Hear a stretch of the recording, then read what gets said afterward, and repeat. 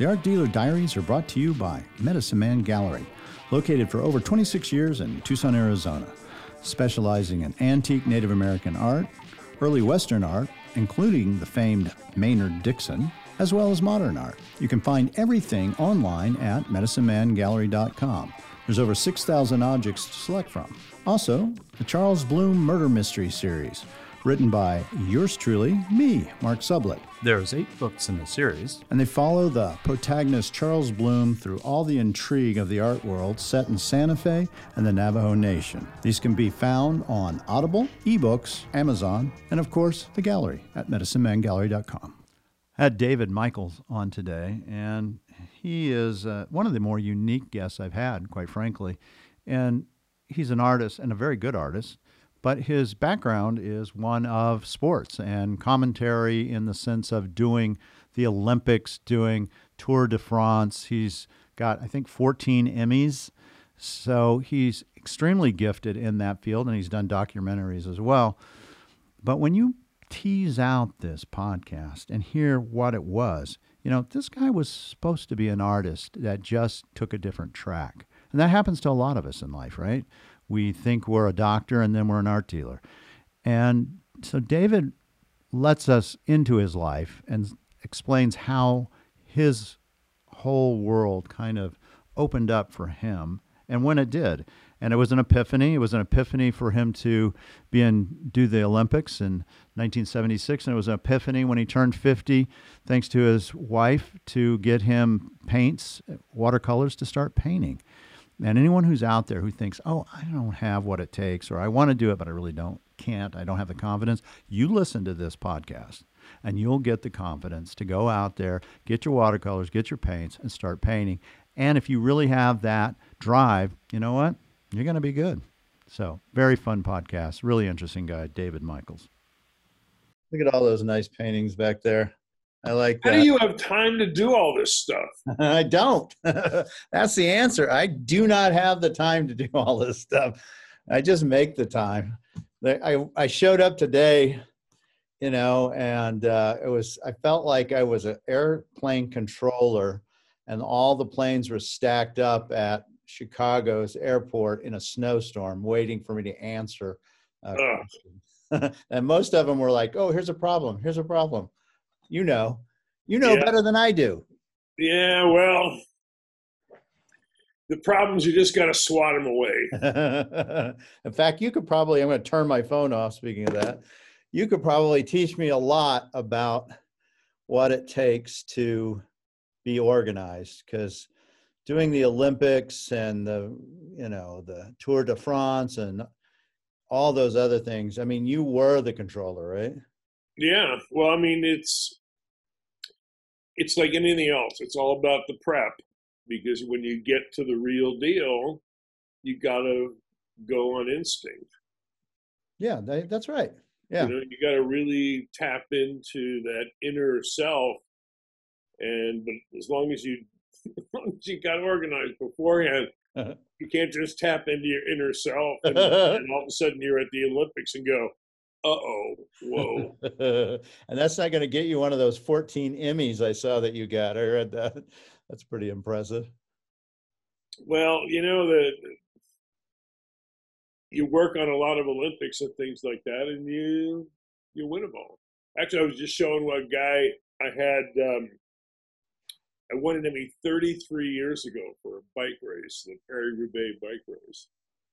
And I'm thinking, 33? Really? Yeah. Goes fast. Hey, you've been a painter now for 20. Right? Yeah, well, boy, what'd you do? You did a search on me? Well, you know what they say. A really smart guy says you need to be prepped. Right. If you want it to go seamlessly.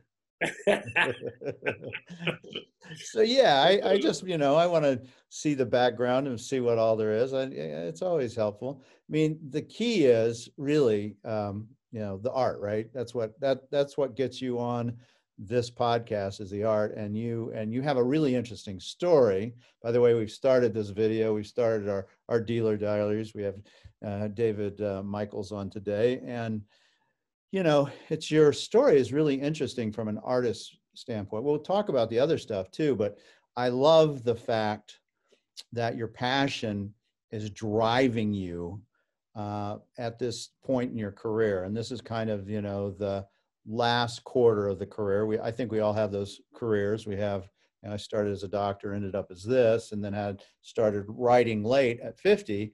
Well, you did exactly the same in the art world. Yeah, well, it's everything I've ever done has been passion driven. And the art thing, it came so accidentally. And now it's like, I don't know if I want to call it a disease, but yeah, no, it's a disease. I think, it's some no, you know what? It's pathology more of some type. It's an addiction. Yeah, that's right. It's like some days I cannot wait to get up and go into my studio and just start moving paint around.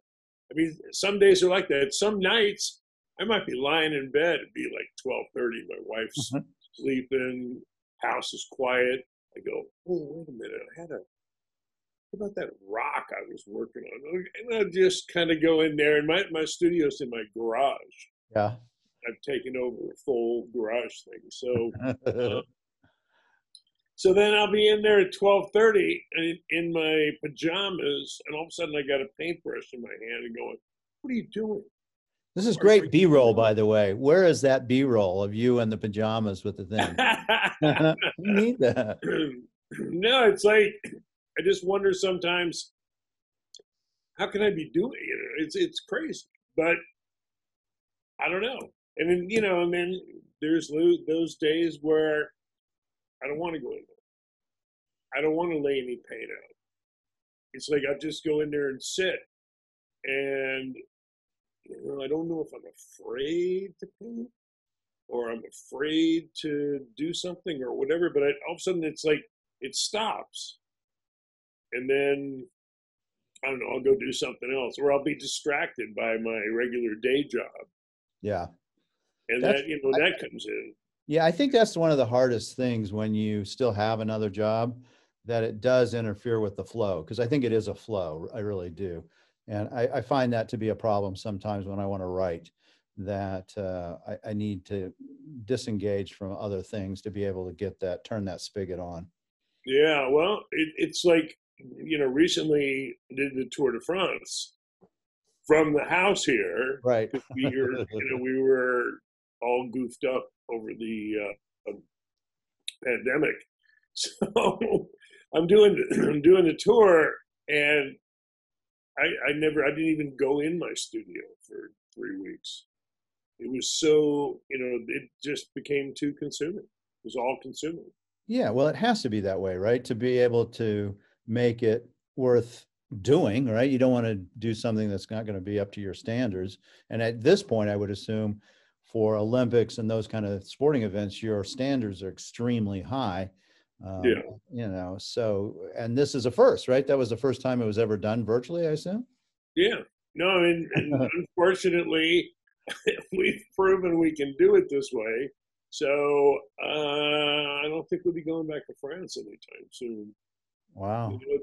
The show was the highest rated in a few years since the Lance Armstrong days. Wow. And it's a lot cheaper. Yeah. I mean, unbelievably cheaper.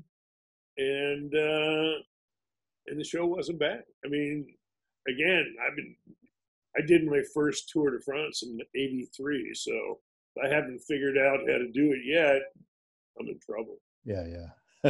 And so when you do something like that, you're the executive producer. Is that your title? What's your title? Yeah, I used to. I mean, sometimes I'm the director, where I'm picture picking and roll tape machine D, put the graphic in. Sometimes I do that, but in the last couple of years, I'm more, I'll just the pointer. Hey, wait a minute! You got to explain that. Just sort of sit in the back, but I get involved in all the planning on a day-to-day basis, especially in France. Yeah. So what's involved in doing something like that? I mean, I'm just curious to understand, how do you pull off a remote tour that's thousands of miles that has different stations through different environments, and you have to capture all that. What's involved in that? You mean in the tour, in Yeah, yeah. Tour Daily? It's the craziest thing. It's like you get up in the morning about 7, have a nice croissant and coffee. Sometimes they have a frozen croissant. Then you drive to the finish line and get there, let's say 9 o'clock, and the race doesn't start for 5 hours. So it's all planning and figuring it out and pre-packaging all the pieces. And then race goes off at, we're on the air around 2 o'clock local, goes to about 6 o'clock local. Then we do the primetime show till 7:30 local. And then we might drive as many as 150 miles after that. Wow. So it's not real glamorous. Like, stopping by one of those little pizza trucks on the way back downtown. It's like, hey, in France, great, we're having such a good time. Well, you're focused on your job, that's the thing. Right. But sometimes you might be in the same place for 2 days, and then you finish, go back to your hotel, and there's an incredible meal waiting for you. And, you go, wow, this is really worth it. And do you, I have this funny feeling that for the different legs of that race, there are times you have no clue who won that race because you are just so focused on getting the imagery, right? Well, you gotta really know what's happening. Yeah. Like, especially if I'm directing the show and they're coming near the finish line, you got to make a decision. Am I going up to the helicopter shot to show who's going to win? Am I going low to see, who's there? And you got to evaluate. It's like, wait a minute, the sprinter's there and the other, so you have to really know it to know what to do. Because a lot of times, I've seen it happen, French director all the time, they just take the wrong camera and then you go, who won? I have no idea what just happened. So, it's, you got to really hone in on the sport. So. And do you have to have all the stats and know all the things that are going on, just like you would in like what your brother does, that you have to know those people so you know who's going to potentially win, so you can be focused you got to have a great research staff, and and just everybody's got to be in sync. I like to think of it as maneuvering a cruise ship out of a tight harbor. It's like, get everybody on board. Wait a minute, how are we going to move this boat around? It's like, it's so complicated. It's like, once you get going, it's like, wow, this is like a dream. What is that? Like, 2 weeks long? Is Tour de France 2 weeks? No, it's 3 weeks. 3 weeks. 3 weeks, yeah. So you can tell I've never watched your show. So, but the really funny part about all this, and kind of going back to how we started, is here's this Tour de France that is 91 people that I'm trying to get into sync. And essentially it pretty much comes down to me. I mean, I got to motivate people. I've got to give them direction. I got to, that's what I'm doing. But when I'm an artist, it's just me. And that is incredible. After being in a collective art form for so many years, for 45 years in a collective art form. And now I'm in an individual art form where my wife might say,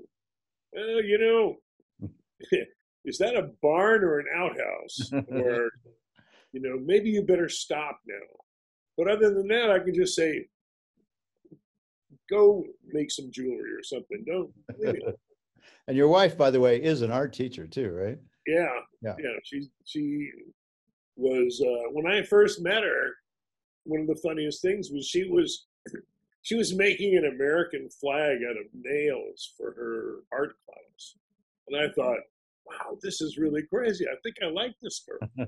I think she's, then she made some sculptures and she was great at watercolors. And it was like, But I wasn't interested enough to do it, other than when I wanted to really hang out with her, I decided to go to the drawing classes. And the drawing classes, of course, had naked people. This was in the 60s. Yeah. And of course, they have naked people now too. But here were these naked people, and I thought, wow, this is a pretty good combo. I got my girlfriend and all this kind of cool stuff going on in the drawing class. But it all went by the wayside for years and years. Yeah. And I until want I to, was- yeah, I want to get to that point too and how you got there because, you have this unusual, it's very, it's not completely unique in the sense I've seen great artists like Bill Gallen kind of had a similar route, but you had this unusual aspect that you really started off in a completely different way and then ended up where you are today. So let's start, where did you grow up? How did that all happen? What were your folks doing? well, I grew up in Brooklyn That's right. initially. Actual real Brooklyn. I was born in Brooklyn. My dad was a theatrical agent, and he represented some like jazz bands, and he was like booked their tours, and so he was an agent. And my mom was just a homemaker. And then, excuse me. So my dad, he all of a sudden got kind of famous in his company, and they moved him to California when I was 8.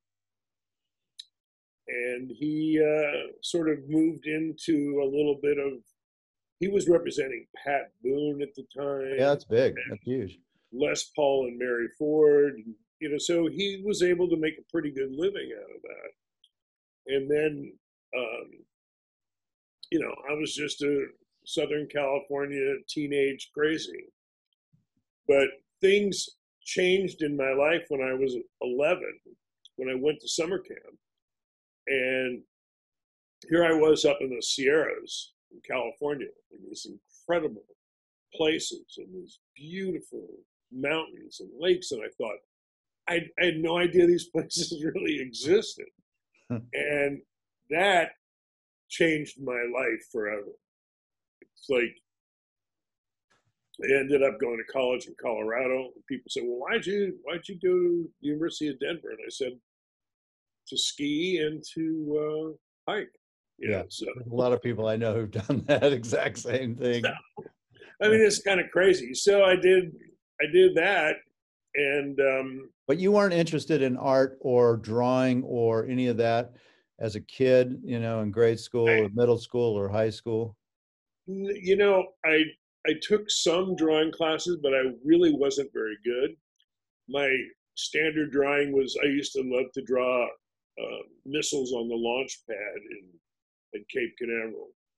Yeah, that makes Like sense. when John Glenn took off, I made drawings about, what the rocket looked like and things like that. So I do that, but I was so bad with perspective that it intimidated me, and I was kind of like, I can't do this.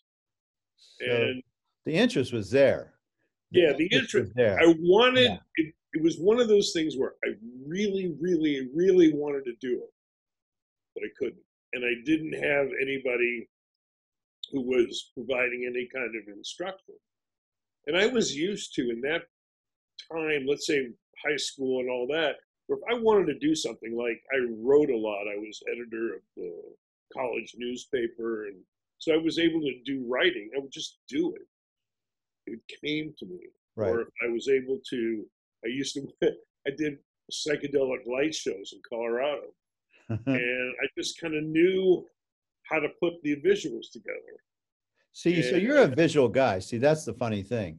You're totally 100% a visual individual, and your whole life actually has been all about visuals, 100%.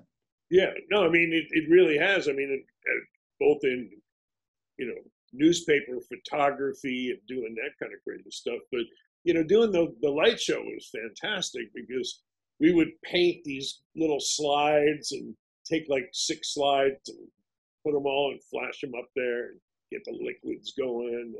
And, it's kind of nuts.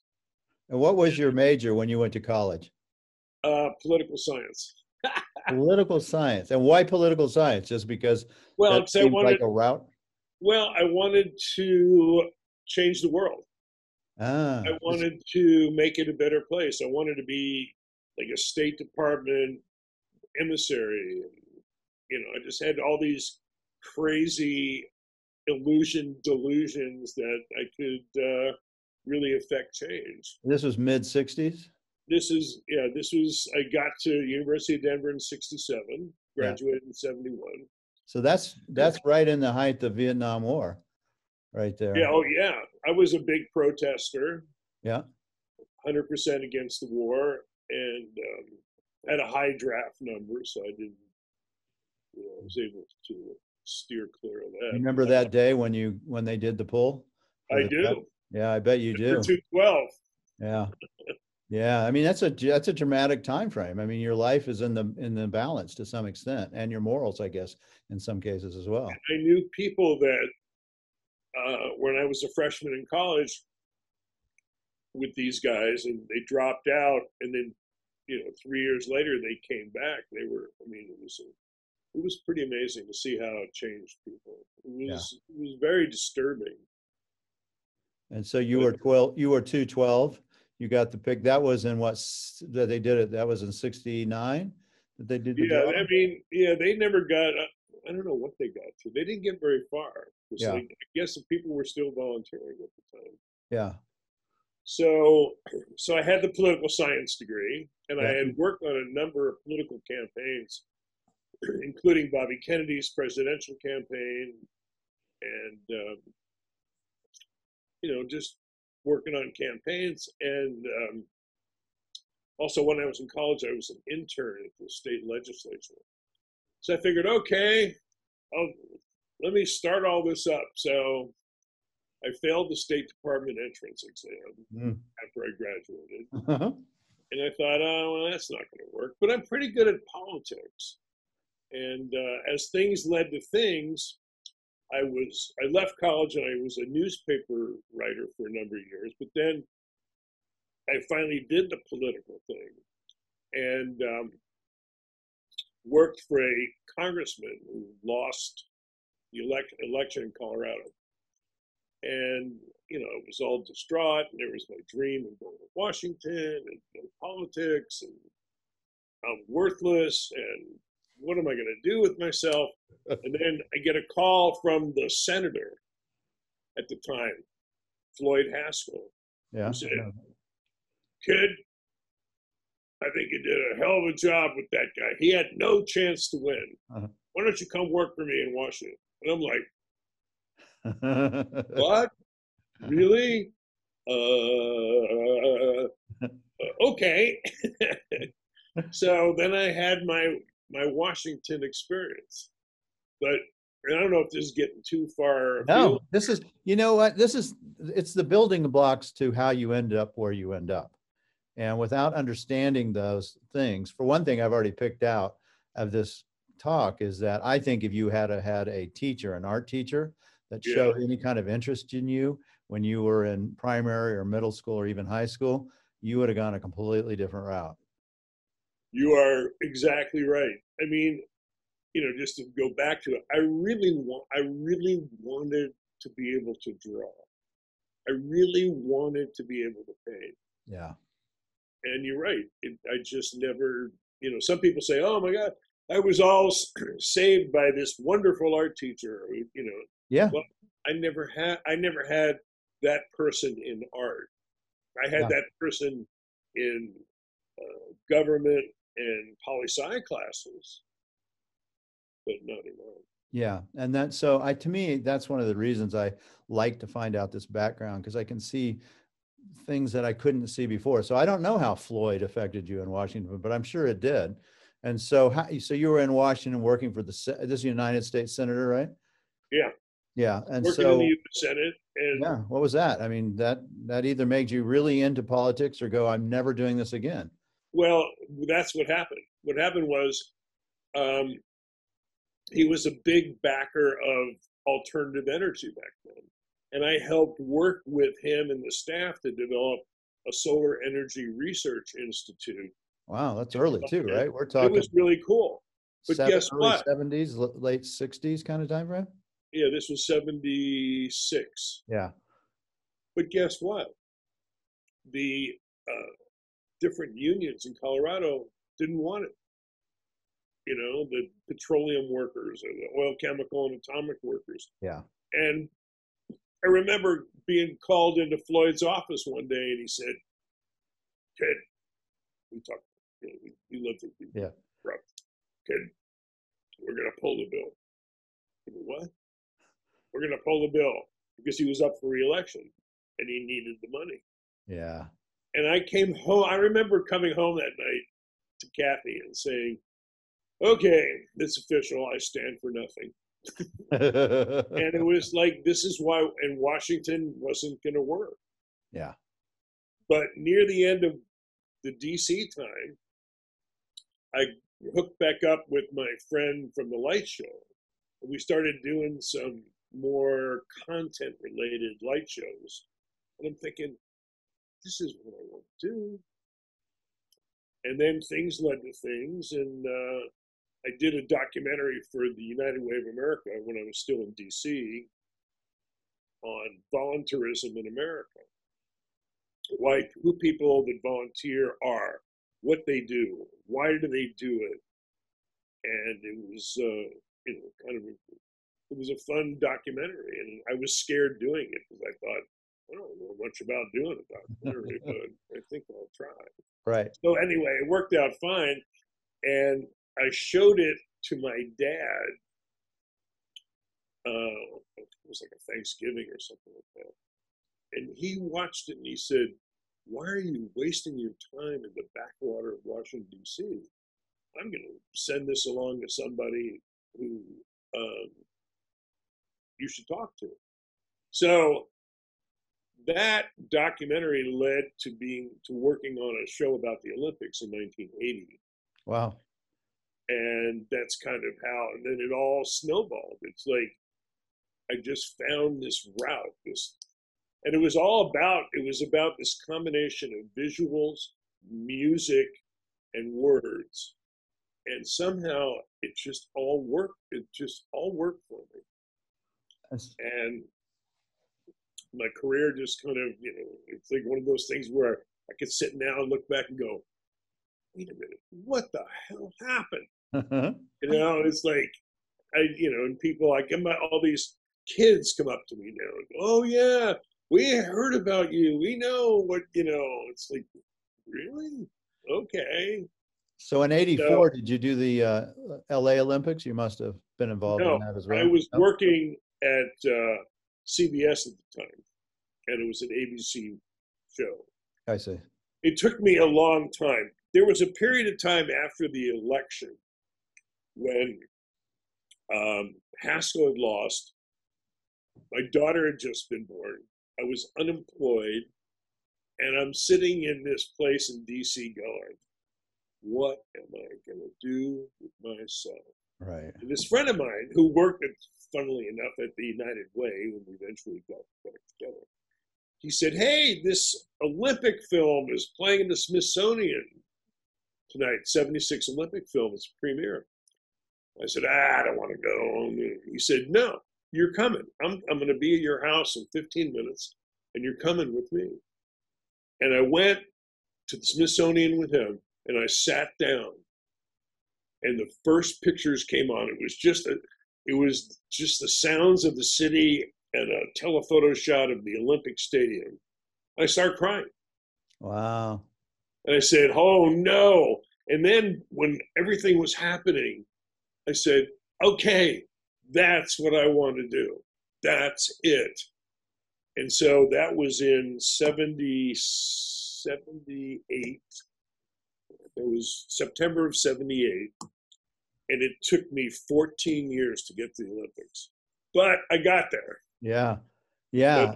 So it was the struggle. So 90 is the first Olympics, because if you saw it in 70, 92. And what do you think it was about that epiphany went off? It was coming back to what I always wanted to do, because here was this united world and people from all countries, and everybody, kind of loving each other, and this it all kind of rolled back into exactly what it was I wanted to do. I wanted to be a part of the world getting together. And it was the Olympics, and I sort of followed it as a kid. My brother and I, we'd love to watch it, but I never thought I'd work it. Yeah. Let's talk about your brother just a little bit, just because I know you more because of you're on the right path of being an artist, but your brother is well known in the sports world, Al Michaels. And we even had a funny that's how we met, interestingly. I don't know if you remember that. Do you remember when we met in the gallery? Yeah. I had played golf with your brother that he played golf before, I think. And his name came up and you go, really? And I go, yeah. And he goes, well, I'm his brother. I'm like, what? Yeah, that was in Santa Fe, I think. I think it was Tucson. No, it was Tucson because I played with him here in Tucson. And you were looking for art, and he was at Canyon Ranch doing whatever he was doing at Canyon Ranch. Yeah, no, it's like Canyon Ranch, the gold standard. Yeah. But anyway, when he was a kid, our dad was a crazy sports fan. I mean, we'd go to the Dodgers, the Yankees, and all those things, and we still lived in Brooklyn. And my dad was also the track announcer at a horse racing track and an auto track. Okay, welcome everybody.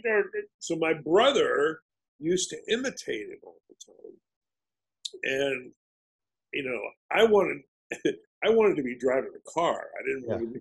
But my brother, he just thought, wow, this announcing thing is really cool.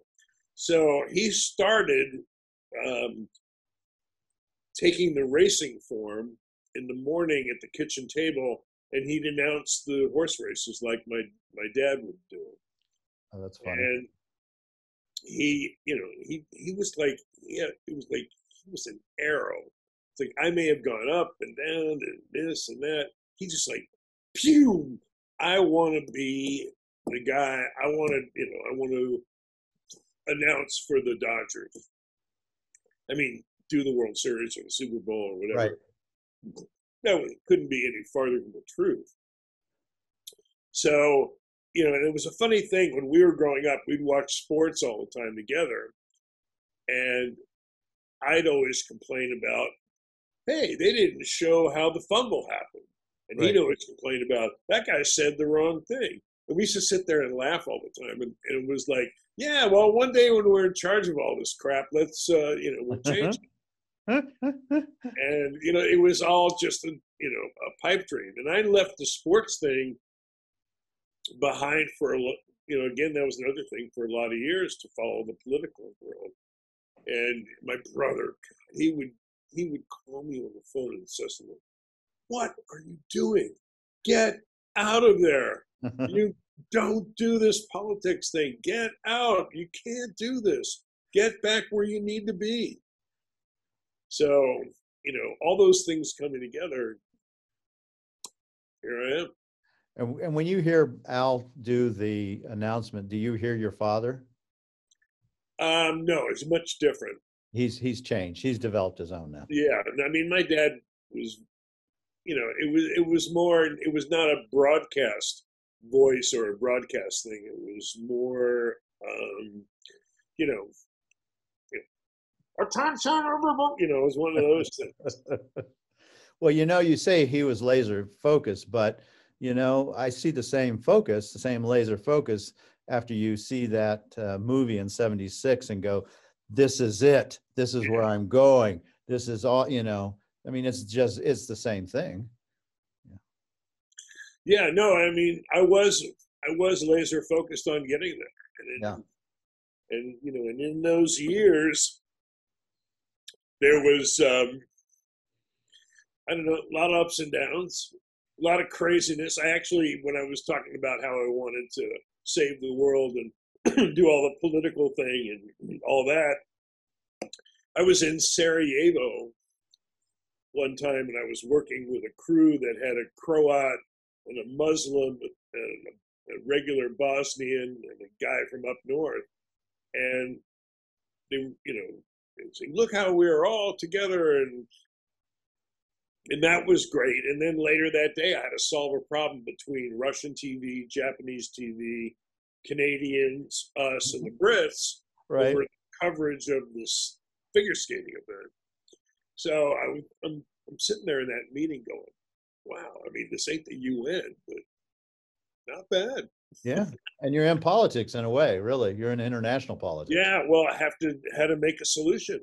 And it had to make a solution for self-preservation because I had a show to do too. So are you still I know you just do the Tour de France, but are you still actively involved in the Olympic Channel and all those kind of things? No, actually, what's happened now is the broadcast world has fundamentally shifted with the pandemic. Mm-hmm. People don't go on location anymore. And I'm not up for going back to Stamford, Connecticut, where everybody is working, because I don't necessarily feel safe going to Connecticut for a couple months. Yeah. So basically, I've taken a leave of absence, and so I'm out of it. I'm not sure what's going to happen for the Olympics this year. I was scheduled to go to Tokyo and work in the control room on the primetime show, but I don't know. That's why part of the thing is that's why I've now moved into being this artist guy. Right. And my wife she's just laughing because she says, "I can't believe what you're doing." I mean, seriously, Mark. I mean, I'm not a Medicine Man gallery guy, but I'm selling a lot of these paintings. I counted how many it was. There was almost 50 paintings. You sold 45 paintings on your. Yeah, it's nuts. I mean, it's like, I don't know what happened. Well, I can tell you one reason: you're too cheap. You got to increase your price structure. Yeah, you and my wife. But what happened is right at the time of the pandemic, I don't think I'd sold 7 or 8, 9. All of a sudden, it was like a landslide. And I thought, and then it was the really hard part. I'm going, I paint because I love to paint. I paint because I have to paint. But now, wait a minute. Maybe I need to make another one of those valleys with the cactus and this dirty soul to it. I mean, all of a sudden now I'm faced with these crazy decisions that I never had to face before. Yeah, and so how have you dealt with that? I mean, because every artist that makes a living painting has to deal with these decisions. My style is recognizable. Do I keep that up? The subject matter I use, people like it. Do I do that? Or can I reach and see what else happens? And they have to make decisions. And so you're making those decisions as well. So what are you doing? Well, I mean, I'm resisting going to commercial. It has to. If for me to paint something, I've really got to feel it. Of course. And like last week, I needed to get outside and paint for life, and because the heat of the summer was gone, and so I went out and I started doing these little studies of houses in weird places in a place called Camarillo, California, mm-hmm. and farms and all. And it was like, wow, it was like a breath of fresh air. And I'm thinking, I'm never going to sell any of this stuff, but I don't care. Right. I'm having too much fun. I sold one today. You're going to sell a few more after this podcast, my friend. I would recommend, I'll let this go a little later so you can build up your inventory. So when it hits, they'll all be coming. Where's those cheap paintings I hear about from this guy? Yeah, well, I mean, I try to, but again, because like my brother is like totally insane. He goes, that one over there, what are you selling that for? I said, well, I'm selling that for like $680,000. $680,000? No, $680. And he's going, he said, have you completely lost your mind? I said, no, I've not completely lost my mind. He says, you got it. This is ridiculous. He said, the paintings are great, but you can't be charging that kind of money to be my brother. He wants you to make him at least 6,000. He just doesn't understand that the market will bear what the market. Yeah, no, I mean, he doesn't. What does he know?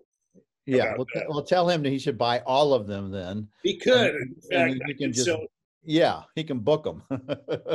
So let's talk about how you got here as a painter now, because this was kind of, you had this epiphany in 76, and you're what, 40 at that? How old were you at that 76? time? Yeah, you were about 26. You were, how old were you? 26. Yeah. So at 50, you had another epiphany as far as painting, right? Something happened in your life. At 50, I was like, I can't believe I'm 50 and what is going on with my life. Yes. And my wife was planning this 50th birthday for me because I wanted to go to Africa, but things were too complicated.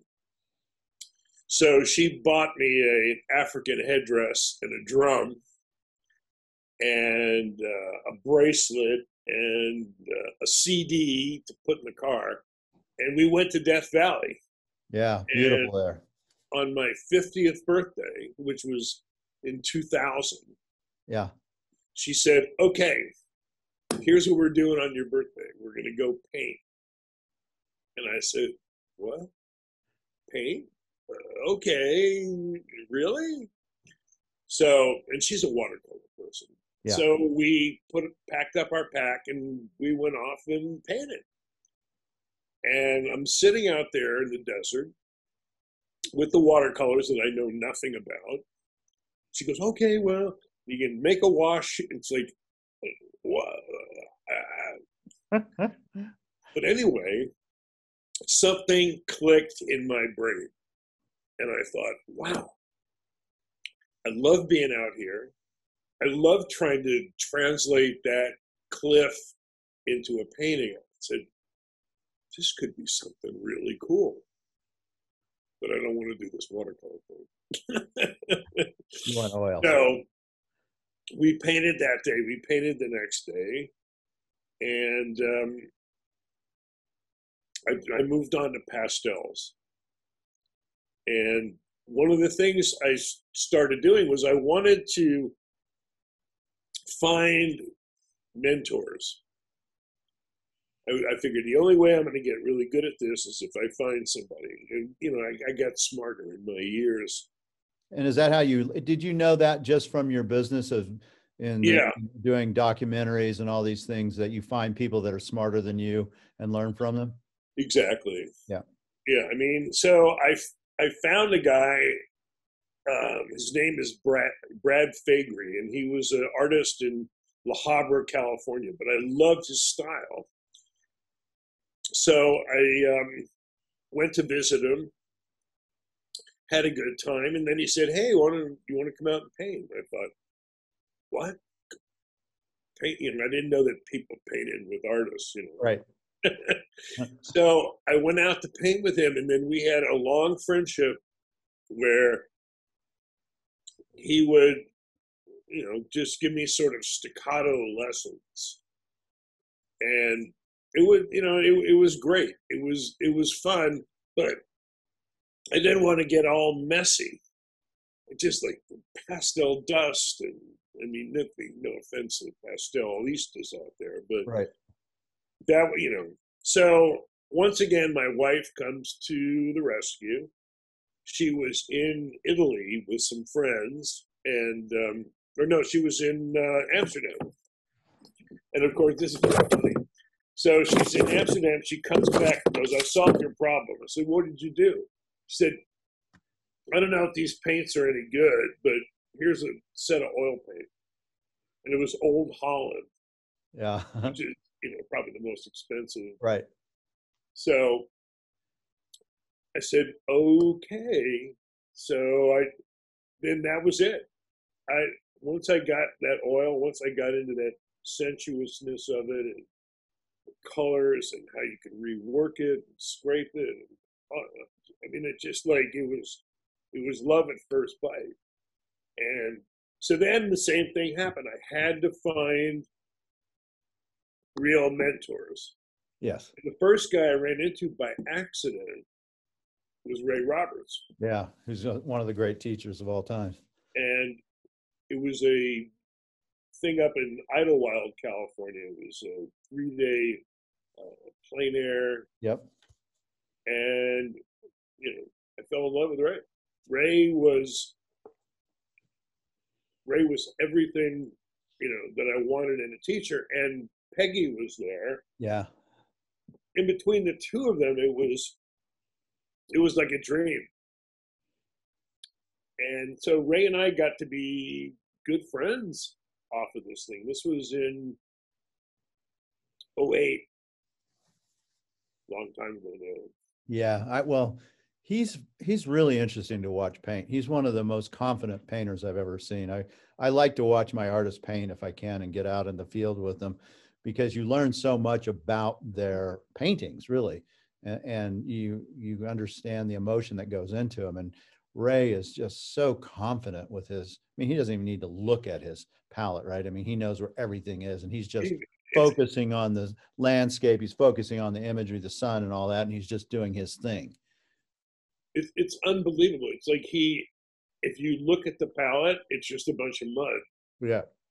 But, you know, his color relationship, his sense of composition, it was phenomenal. And, you know, I would used to joke that for me, Ray was teaching calculus and I was barely out of algebra 2. It's probably true, actually. Yeah. Well, I mean, all of a sudden now I'm starting to get some of the things that he's been pounding into me for 12 years. But yeah, and see, that's about right. It takes that time, right? It takes the, you know, proverbial 10,000 hours, the Malcolm Gladwell, you know, standard to get confident. And you're there, right? I mean, you started 20 years ago, I guess, right? When you got your set. Yeah. And now you've been, you know, and now you're on it. I mean, I can see it. I watch it. It's really interesting as an art dealer to watch somebody progress. And I can see the progression. Wow, I appreciate that. Yeah, yeah, no, I can. I mean, that last painting you did, which I think I made a comment on, was really strong. A desert painting that was just like, wow, that's a really strong painting. He got all the composition, the colors, you know, it was something I go, yeah, I can relate to that. By the way, is that a Josh Elliott in the background? On the back up here. Yeah. Yeah. Yeah. One. Yeah. Look, I was like, oh, that's Josh's work. How about I know who that is too. That looks like Swinnerton, actually. I don't know if it is, but it has a Swinnerton look to it. You know what? I love Swinnerton. Yeah. But that's a Sam Hyde Harris, which is. Oh, okay. That makes sense. Now, here's the funny part. This is why you are completely insane. He painted that painting with Jimmy Swinnerton. That particular painting, because people in St. George, that's just outside of St. George. Yes. I was sort of looking into stuff, and they said, "Oh yeah, they used to come here all the time." Yeah, that makes sense. Yeah, the foreground doesn't look like Swinnerton so much. Yeah, it doesn't have that surreal. Yeah, but the red and the composition sure does. Yeah, they're probably. Yeah, then up here on the top is the Carl Dempel. I can't see it because my face is on that for the video. Yeah, let me move this. And so this is why people. Oh, there you go.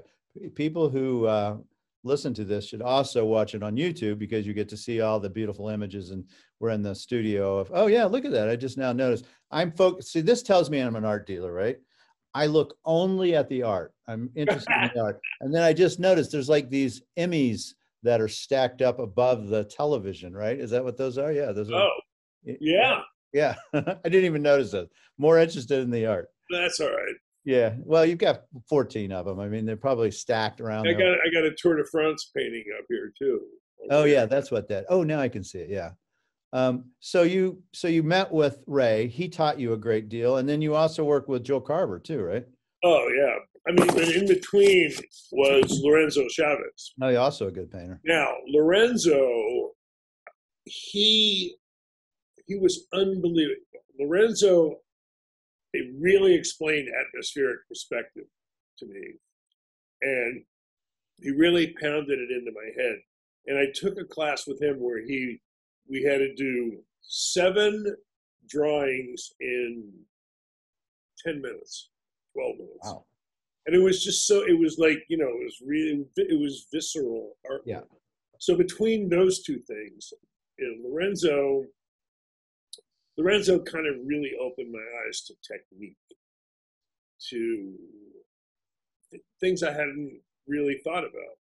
I mean, how, just the whole notion of shadows going from dark to less and less and less and less, which obviously, now, but it's like back then I'm going, well, how come every value in my painting is completely flat?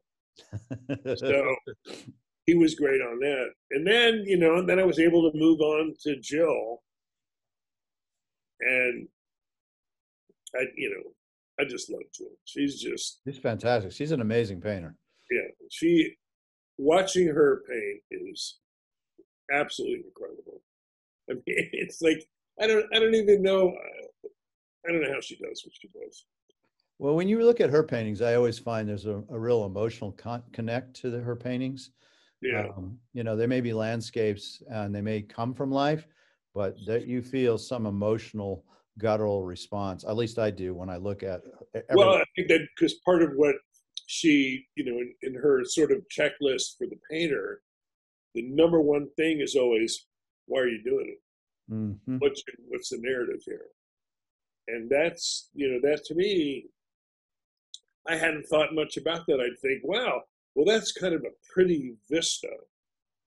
Why don't I paint it? Whereas now I'm looking for a story. I'm looking for emotional tie-in. And she really brought that to me. Yeah. So what have in the time that you've started till now, and now you're a competent artist who's selling their work, you've sold almost 50 paintings. You're clearly have found your rhythm. What is it that has changed from the beginning of that time frame to now? Confidence. Yeah, there you go. That's right. I get that. Confidence is everything. When there's a time when, and I never thought this would actually happen to me, where I will say, I can paint anything, and like, I'll try to paint anything. Right. And things that I was always afraid of, like people, all of a sudden now it's like the confidence is, confidence is taken over. So I think that's the principal thing, and not sweating the details all the time. It's like you used to say back in the old days, well, go and find the big shapes and then make the big shapes into smaller. I'm going, what? I don't see any shapes. What are you talking about? Uh-huh. Well, now it's like when you start seeing, it's like, again, learning. I think that from the beginning to now, a lot of the people that I work with have taught me to see. Mm-hmm. You see things differently too in your environment, right? When you go out in your environment, you see the whole thing differently, right? Yeah, I mean, I drive my wife crazy now. It's like, oh, wow, look at that. There's so much blue back there in those trees. She goes, are you serious? And you are serious. And I am serious. You're right. I am serious. And it's just like, I was just out the other day painting some fields in Camarillo and mountains. And it was one of those things where you knew it was going to turn into something really magical. And I'm sitting there going, wow, there is no place I'd rather be than out here with my paintbrush, standing at my easel, looking at what I'm looking at and actually trying to translate what's happening. That's the best. You think if you had the opportunity and you could have done it all over again, would you have started as a painter to begin with, as an artist? Boy, I don't know.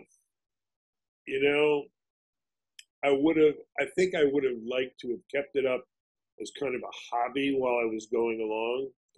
But what I don't get from painting as much is the adrenaline rush. I mean, I do, when I was out there, like I was just describing that place in Rio, that was a pure adrenaline rush. Right. And that was great. But like when I'm doing the Olympics, I get a 2-week adrenaline rush.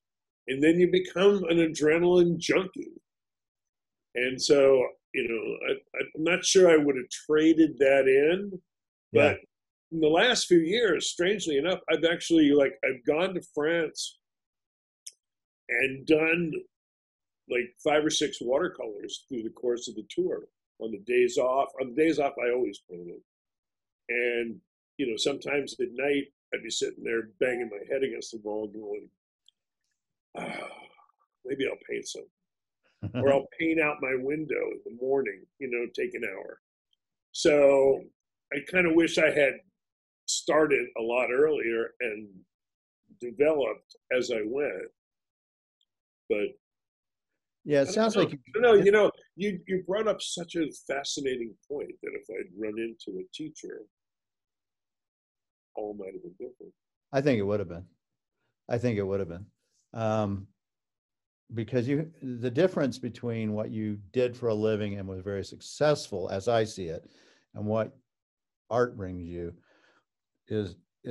art is more spiritual almost to you. I think there is an emotionally connected point that hits your heart. And the other, I think, is more hits your intellect and your brain, and is, as you said, you're an adrenaline junkie. It gets going. You get all the synapses running. You got a fight response. And right, we're gonna crash and burn. Yeah, exactly. And people can get addicted to that very easily. But when it all comes down to it, and you're at the Tour de France and you're looking out the window and you're having a problem, where do you go to? You go to your heart, right? You go back to painting. You get the painting out and you go do it. So I don't know. Well, the other interesting thing about the painting that I didn't really get from TV or any of the other stuff is all of a sudden, like I'll do some of these desert scenes and I'll get, I don't know, 12 things on Facebook of, this is where my father used to take us when we were kids and picnic, or my mother's favorite spot. And all of a sudden, all this emotional stuff is coming up from people who are buying my work. And it's like, for me, it's like, oh man, I never expected this. Like this woman bought a painting of mine about 3 days ago. And she said she opened it up and started crying. And I said, oh, wow. And I'm saying to myself, well, I said, really? And she goes, it reminded me of what my mother loved. It was, sort of an overcast day with blue streaks in the sky and indistinct mountains and sagebrush. I mean, but it was like her mom's favorite environment. Yeah. The painting allowed her to interpret what she saw, which is what good paintings do. Yeah. Good paintings do just that.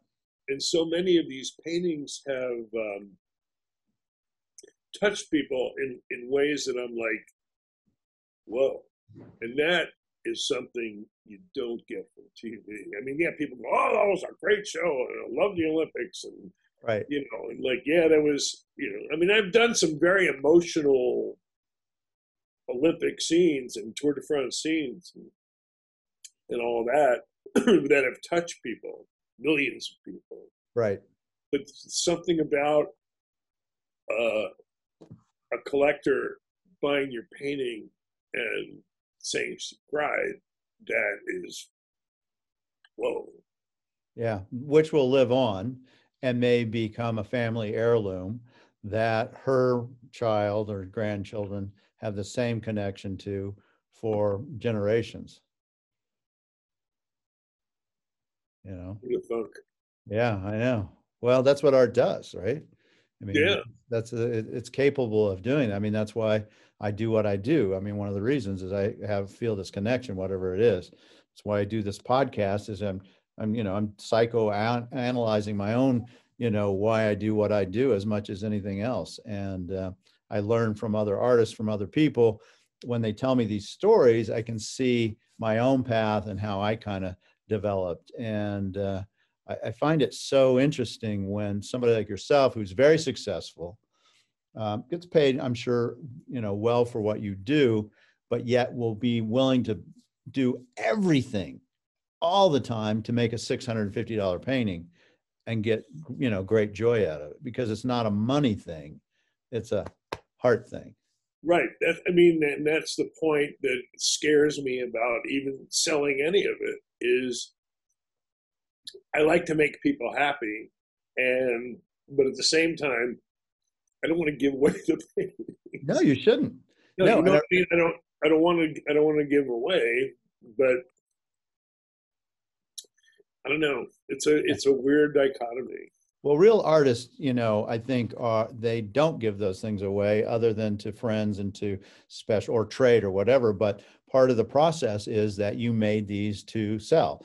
If you want to be a real, a professional artist, you're making art to sell, and you may keep some special pieces. You may give some away, but the other ones, that's what you do, regardless of the cost or the value of what it is. It's the process. That's part of the lineage, I think, of being an artist, quite frankly. Yeah, I do want to get some remuneration, and because nothing's cheap. Even you make an order for panels, it's like what? Or the amount of paint I go through. It's like that's the other thing. Like, can't believe I'm. It's like again going back to Kathy. She goes, "You got another package from Jerry's Artorama. Yeah. What's in there now?" I go, "Oh, She goes, "How much paint do you need?" I go, "Well, I just went through all this paint." It's funny though. She really is one of the key components of your whole life, and not only just as a marriage, but she must have heard you over the years talk about art and how you wish you could do it, for her to buy that set of watercolors and going, "We're going painting." Yeah, because she always said back in the old days when we were first dating and going to those nude classes, she said, "You're a really good artist," and I didn't believe it. She said, "No, your drawings are really good. They're really interesting," and she tried to foster it, but I don't know. Again, looking back to that, it's like, yeah, confidence was a huge bad issue for me. My lack of confidence also stood in the way of following the art, because if I just kept going at that point, I was only 18, 19 years old. Yeah, I would have. I think if you put, you need the ignition, and if somebody will ignite you, and then you have the desire, the rest will take over. Even if the skill set, like drawing, isn't very good or whatever, you surpass that all the time. You see this in sports all the time, that these people that get incredibly great, they may have not been the most gifted, but they had the desire to be gifted. And yeah, you would have been there. You are there now. You've gotten there. Yeah, yeah.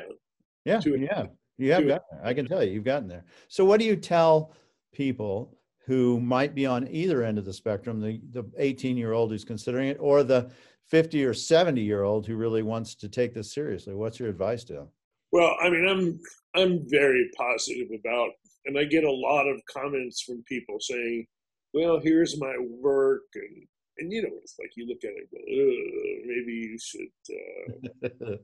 But it's like I love to encourage people to do this, because you open yourself, you become more humble, you become more human when you do your art for whatever purpose.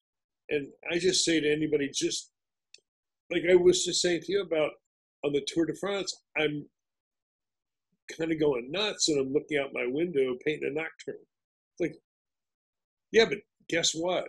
That helped me get through the night. That helped me get through the tour. Yeah. And that was an important thing. Whereas I might have sat and been perplexed all night and not able to get to bed. So there's, lots of, I just think people, if you have any inclination, pick up that brush or pencil or stick or whatever it takes, pick it up and just follow it. Don't try to be, the other thing is trying to figure out who the hell you are. Right. That's a big one for an artist. Yeah. I mean, it's like I would say to myself, I don't have a style. Kathy would say, you do have a style. That's your style. Shut up and paint. And, it's like, oh, okay. But, who am I really? Well, it's like singing, I think. A great artist who's a singer, they find a song that does something to them, right? It makes them feel the emotion. I think as an artist, whatever that thing is, for you, I think it's the desert. It seems to be, plein air, desert paintings causes you to click and to want to go out there. And just like you said, the greatest place of my life was sitting out there painting, and I just go, look at me, how lucky. And I think that's it. You got to go with the gut, right? Yeah, that's exactly right. I mean, it's, that kind of breathtaking moments aren't going to happen doing most anything else in life. I mean, yeah, because I love hiking and, but it's a whole different dynamic. It's like when your hand is connecting to a, canvas, and you're putting something down and you're observing where you are, and you're, I don't know. And you just got admitted to some kind of an event, right? For one of your paintings, judged into. Yeah, well, the California Art Club, which yeah, that's right. I've been a member for a while. It's like I never had a hope of being juried into one of their competitions because it's extremely highly competitive. Yeah, it is. Even a couple of artists that have been in a lot of them said, "Hey, I didn't get into that contest." But yeah, it was pretty damn cool. I mean, it's like, wow, it's like, it's like I had written on the Facebook that I guess I'm legit now. I'm in the California Art Club, but it's, the bummer is it's a virtual show this year. Yeah, but the good news is there'll be some that aren't, and you're not going any way away from painting. You're still going to continue on this road, clearly. In fact, I expect you'll be doing more than you ever have because you're not going to be doing the Olympics and the other stuff. Yeah. No, I mean, I think now I'd be very content just being a painter. I mean, there you go. There you go. There's the one. That's the total, take home of this podcast, I think, quite frankly. Yeah. And so this is your opportunity to plug yourself too.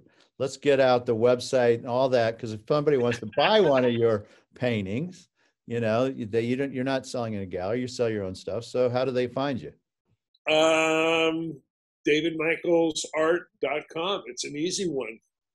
And I think one of the most fun things about my website, if I speak immodestly, isn't what's for sale, but I write a lot of goofy stories about people that I work with and artists that I know. And, it's a art-centric sort of blog about art and struggles and things like that. So that's kind of fun. And they're good too. I read them, actually. I spent the time and read the blogs, and wow. Yeah, I did. They were very interesting. And you're a good writer. So I do like that. And that's something that I wish more artists would do for themselves, because it does bring the consumer, brings the person who's interested in the art a little closer to the heart of who the person is, which is important. Yeah, but part of it is you have a certain image of yourself, and if you're gonna, I like to, with my writing, I kind of stand out there a little naked a lot of times, just like here are my fears, here's what I feel. Some people, may not want to let their guard down, so I'm just, like I say, I'm just a crazy guy standing out there naked, writing Uh-huh. down, And and you're also and on they're, Facebook and they're too, right? thinking they may have to up my inventory, like you said. Yeah, well, generally what happens as a dealer, what we do is if an artist, we can't keep things in the gallery, they keep selling, then you have to increase your price structure. And that's what you do. That's what all artists do, uh, professional artists. So yeah, I mean, I looked at your price structure and I did say, oh, these seem kind of inexpensive. I think he needs about a 25% jump. I think if you did that, you actually wouldn't find that it stops sales at all because they're of the quality. I think they're actually undervalued for the quality of the artwork that's there, quite frankly. All right, well, I'll take the advice from a master. Yeah, yeah. Yeah, no, you can take me to dinner when you get another $250 on each one of your paintings. But they are, I mean, for what you are getting, I wouldn't say this if I didn't believe it. I think you have the stones to paint. I think they're good paintings. I don't comment on people's paintings on Facebook unless I think they're quality. I just don't go down that road. And you've managed to put out some really outstanding pieces. You're getting it. You've got it. You clearly, through how you've done it, through hard work and through teachers like Ray Roberts and Chavez and Carver and those, you've managed to find your way. And I think that's a takeaway too for people too, that using great teachers can really make a huge difference. Yeah, the teacher thing is crucial. Yeah. So any last parting words for us on our dealer diaries? You don't have to go here, close this thing, look at this one. We're getting now that shot right there. So can we put this up for an Emmy? I don't think so, but a podcast award. It's been great talking with you. And, I've always loved your gallery and all the stuff that you do. And you have a great eye. And for you to give me a tacit seal of approval for my art is, wow, that's better than the California Art Club. I mean, well, that's a huge compliment. I don't know if it's true, but no, it is true. It is true. But I think it's cool. Yeah, and so they can find you on Facebook too, right? You have a Facebook. That's how I work. Yeah, it's just David Michaels. Yeah. The old saying, everything's pretty simple. Yeah, keep it simple. And you find me on Facebook and David Michaels Art. So that's maybe when you go, the Olympics, it would be interesting to see if you went not as your profession, but as an artist. That would be great. Yeah, that would be great. Yeah, you might want to consider that seriously. Well, you know what? I gotta show you one thing. I can't really get it up. Yeah, go ahead. We got time. I can see up there. So we're looking at. See this painting up here? Yes. That's me directing TV. Oh, that's cool. And who did and it's a painting? It almost looks like a photograph. But it's a very abstract looking pastel that I'm in. Brad Figry did. Oh, very cool. Yeah, well, you're clearly surrounded by art. And again, I recommend people looking at this on YouTube because you can see the beautiful artwork. And, if you surround yourself with art, if you embrace art, and if you let your heart, do all the things that one's heart does with art, you get on a path that is it's like a great road. Oh yeah, Matt Smith. I knew exactly who that was. So this is a beautiful little desert scene of Matt Smith. Have you taken any classes with Matt at all? No, I did sign on to one of his Tucson art things online. It was like an hour class or whatever. Yeah, no, those are great. He's a fantastic teacher, yeah. And he does teach at that Tucson Art Academy, and he's one of the best. Oh, here's another funny one.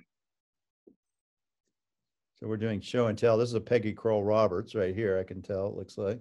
But that's me. Yep. Mark Feldman. And Ray. Byron Smith. Oh, Byron. Yeah, that's a beautiful. Is that a watercolor or is that a gouache or what is that? Yeah, gouache. Yeah. Again, you guys have to go look at this stuff, and we'll put some of your paintings too up on the YouTube. We'll just snag them we'll snag them from the video from your website if you don't mind. So how long you been doing these Podcasts. So you're probably my 135th podcast now. Wow. And this is my third year doing these. So I do one a week. Well, we drop one a week, but like this week I'm done 3. I've done John Coleman, you, and then I'm doing Bill Anton tomorrow, I believe. So I'm having a great deal of fun doing it. It seems to be something that resonates with me, and I seem to be pretty good at it. And so as long as I'm having fun and I'm telling a story and I'm getting information, I look at it as a historical record. So instance, I did Baron Wolman, who just passed away this last week, who was the photographer for the Rolling Stone magazine and was at Woodstock. And so now that 2-hour conversation is there. Even though Baron's gone, his story is there. And I see that as part of my role, quite frankly. Well, you're very good at doing this. You have a perfect demeanor for it. It's like most people in your position don't know how to listen real well. Their podcast is all about them. And, it's been really fun doing this with you because you ask good questions and it's really, very comfortable. Thank you. Well, that's what I try to do it's not the Mark Sublett show, it's the Art Dealer Diaries. So my job is to get out of the way, listen, let the person tell the story so I can understand it. And then if I follow it correctly and listen, then I'll have the questions I need to ask. I don't have any questions pre-thought up when I do one of these things. I may do a little research, but I just want to hear where it goes. I mean, and then all of a sudden you get these points, like I could hear, you should have been an artist right to begin with. You just didn't have the damn art teacher there to finish the ignition. You'll have me thinking about that for a while. That's for sure.